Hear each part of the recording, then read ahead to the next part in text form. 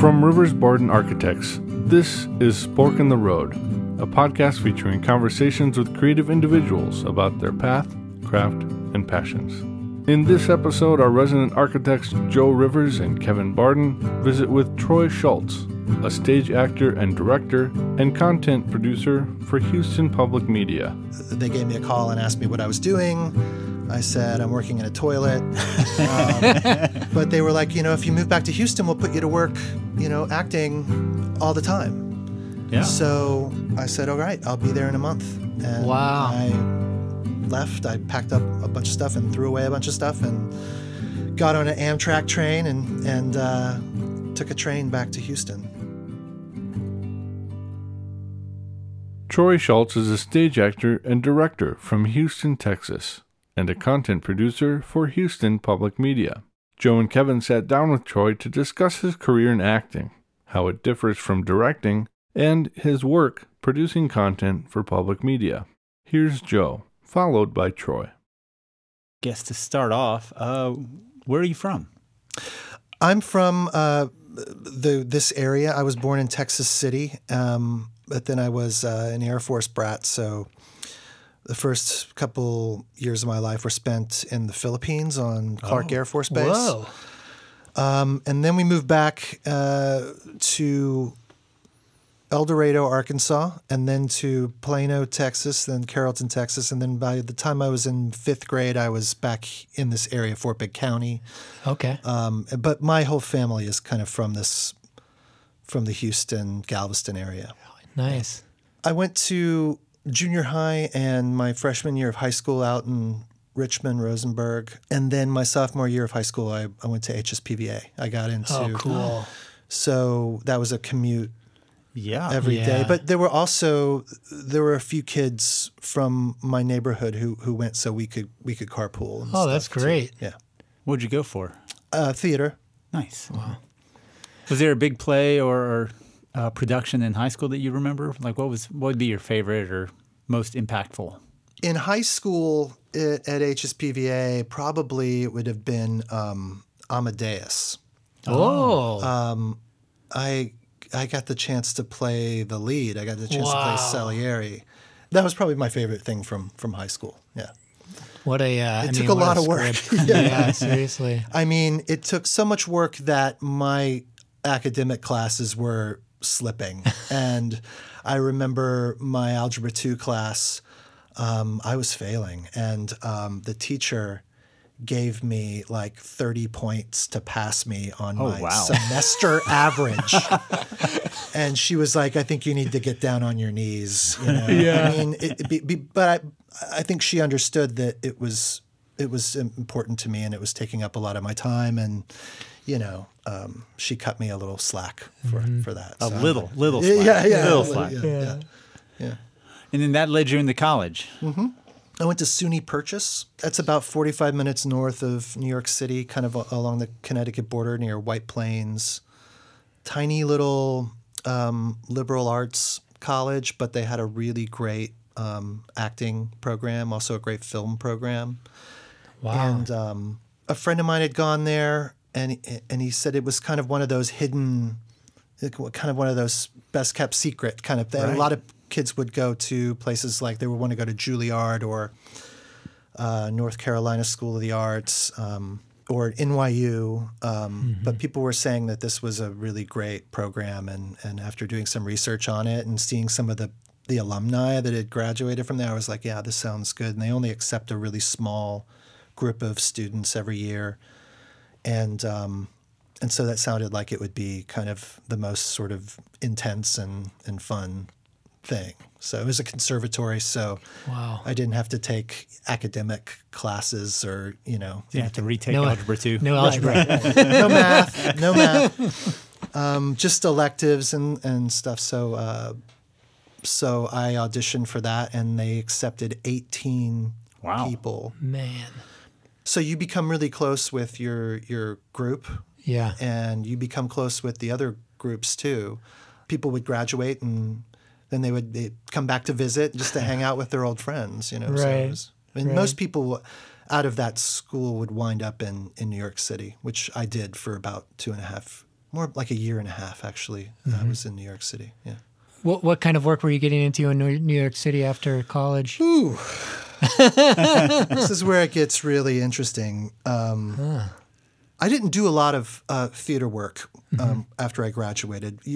When you graduate from a program like that, you're in a consortium with other schools like Boston University, North Carolina School of the Arts, Carnegie Mellon, and so the graduating class goes to an audition, like a showcase audition for all these casting directors and agents. And so the idea is that you come out of there with, you're immediately called for auditions and you're kind of launched into the business. Well, it didn't really happen for me that way. And because I think I wasn't instantly castable. I think that I couldn't play 18 years old, and I couldn't really play older. So I was in this kind of limbo, and maybe more of a character actor than a lot of my peers. So I had to kind of take, just jobs, a coffee shop. I worked at a Starbucks, like one of the first ones in New York City. And then after that, I got a job working as a bathroom attendant at a topless bar. Wow. And then moved to another topless bar. That was a really interesting job. Yeah. It was kind of like an upscale place. Like Law and Order would come in there and film scenes. For, Oh, wow. movies were shot there when they had to do like a strip club thing because it was a kind of an upscale place.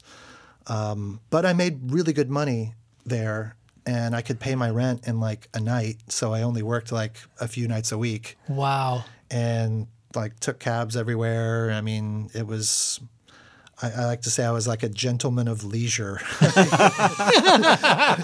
I would just go, Nice. My days off, I would just go see like a couple of movies. Yeah.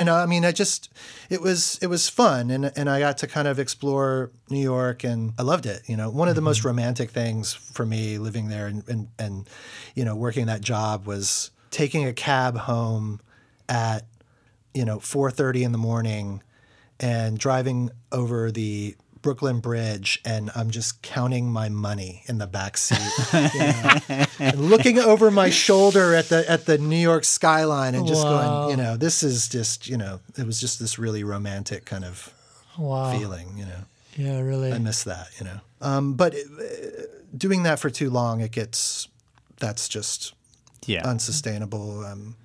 So after a while, I was kind of ready to, for a change. And it just so happened that some friends of mine from here were starting up a group, and I had worked with them when I was down for a summer while I was in college, and I was down in Houston, and I did a show, and I loved the experience. I loved the people that I worked with. And then this group was forming, and then they gave me a call and asked me what I was doing. I said, I'm working in a toilet.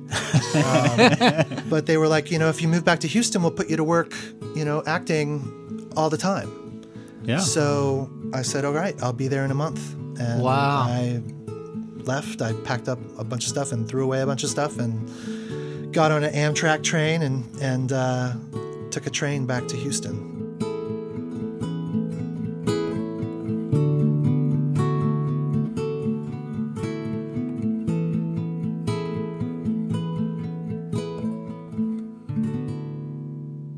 How do you approach acting? How do you approach your characters? It all depends really on the character. I come from that kind of Stanislavski, Meisner method training. That's what the kind of training that I had at Purchase. But for me, I couldn't do that. I couldn't really just dive into that and make that my go-to way of getting into a role. It just it wasn't my. It was too emotional. Like I was known in college as being the one kid in my company who could never cry in front of the class, who could never do a scene and just break down. I mean, it was something that I didn't have that emotional experience in my back pocket, where a lot of my other peers did. And so it was difficult for me to go into that and get there and use it. So I always really went from a imagination place. What is it? Imagining what it would be like to, be that person, or coming up with external ways to get me into an emotional state. Listening to music a lot of times helped.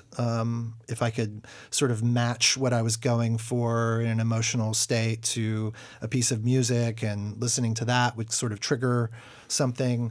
But I think that I always was able to speak and communicate honestly. I think that that's something that I've always sort of had, was the ability to just kind of communicate naturally and honestly.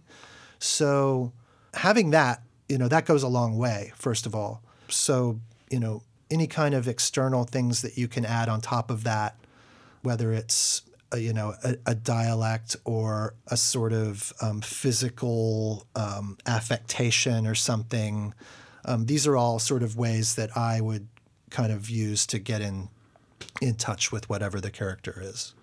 And also, just using the words on the page. Right.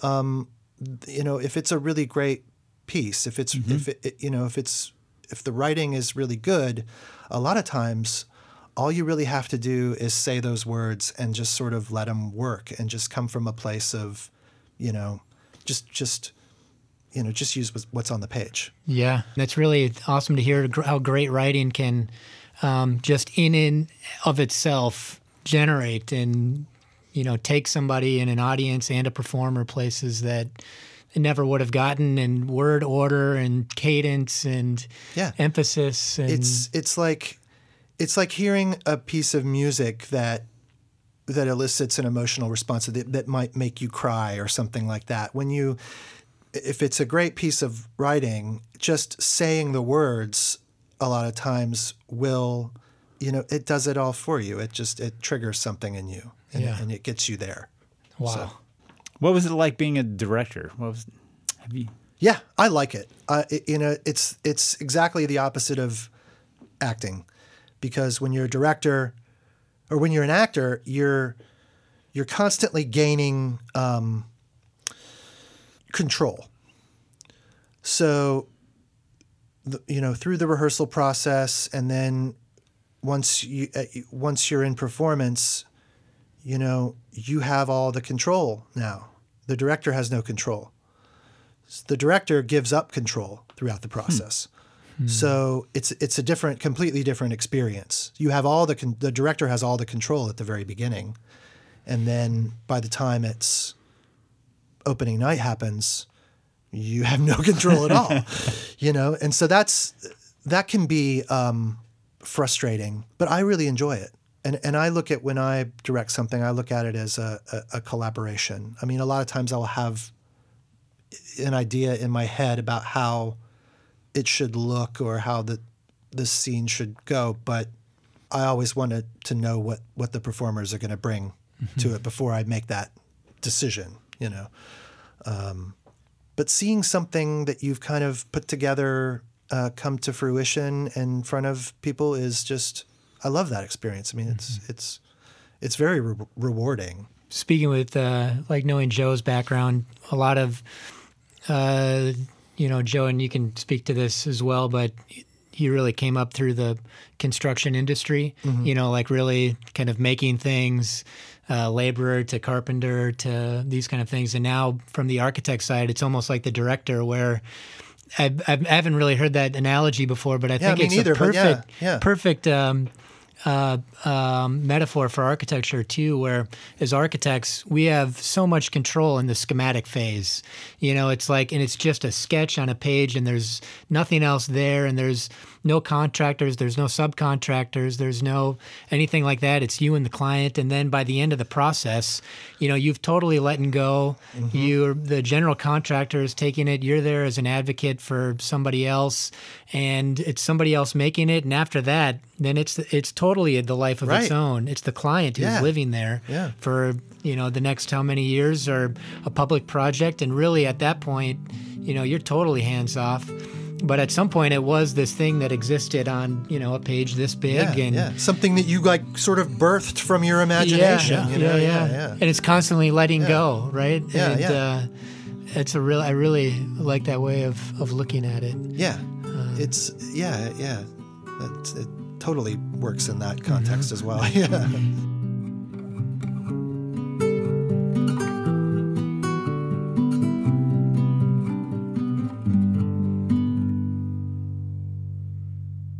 How did you get into it? What brought you to journalism? Well, I think writing was something that I kind of got into. It was a day job. I started working for Microsoft Sidewalk, which a lot of people in our group worked for that company. Jim Parsons worked there. Greg Dean worked there. We knew a lot of the media people in town, and they kind of helped us, get jobs, I guess.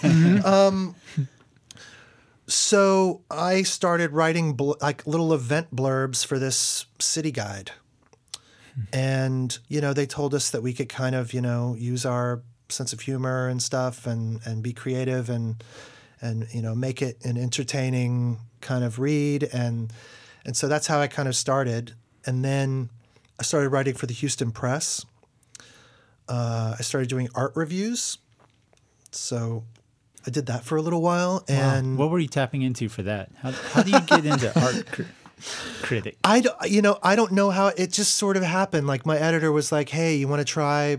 Because I was writing little capsule reviews or little event blurbs, like previews, and she's like, "Do you want to try writing a review, like a full length piece?" And I'm like, I guess I can try it. Yeah,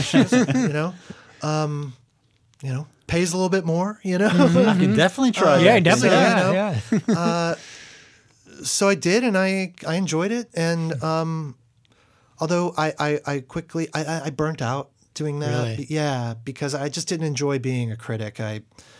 Because you want to be honest. You don't want to put something out there that's just sort of, a puff piece or whatever. You want to be. You want to put your opinion behind it, and so I felt bad about a couple of things that I'd written, and just didn't want to do that anymore. And when I got the chance to work for Houston Public Media, it was doing radio interviews, interviewing artists, and I thought, well, this is great. I just let the artists speak for themselves, and just edit it together. And that's kind of how the media thing with me has evolved. And I love working in media. And I love kind of being able to give artists a voice and let them talk about their work. Like you guys are letting me do that, and yeah, it's fun. It's fun to see it come together, and you put something out there that, is interesting and gives someone some attention that you feel they deserve, and that's always great.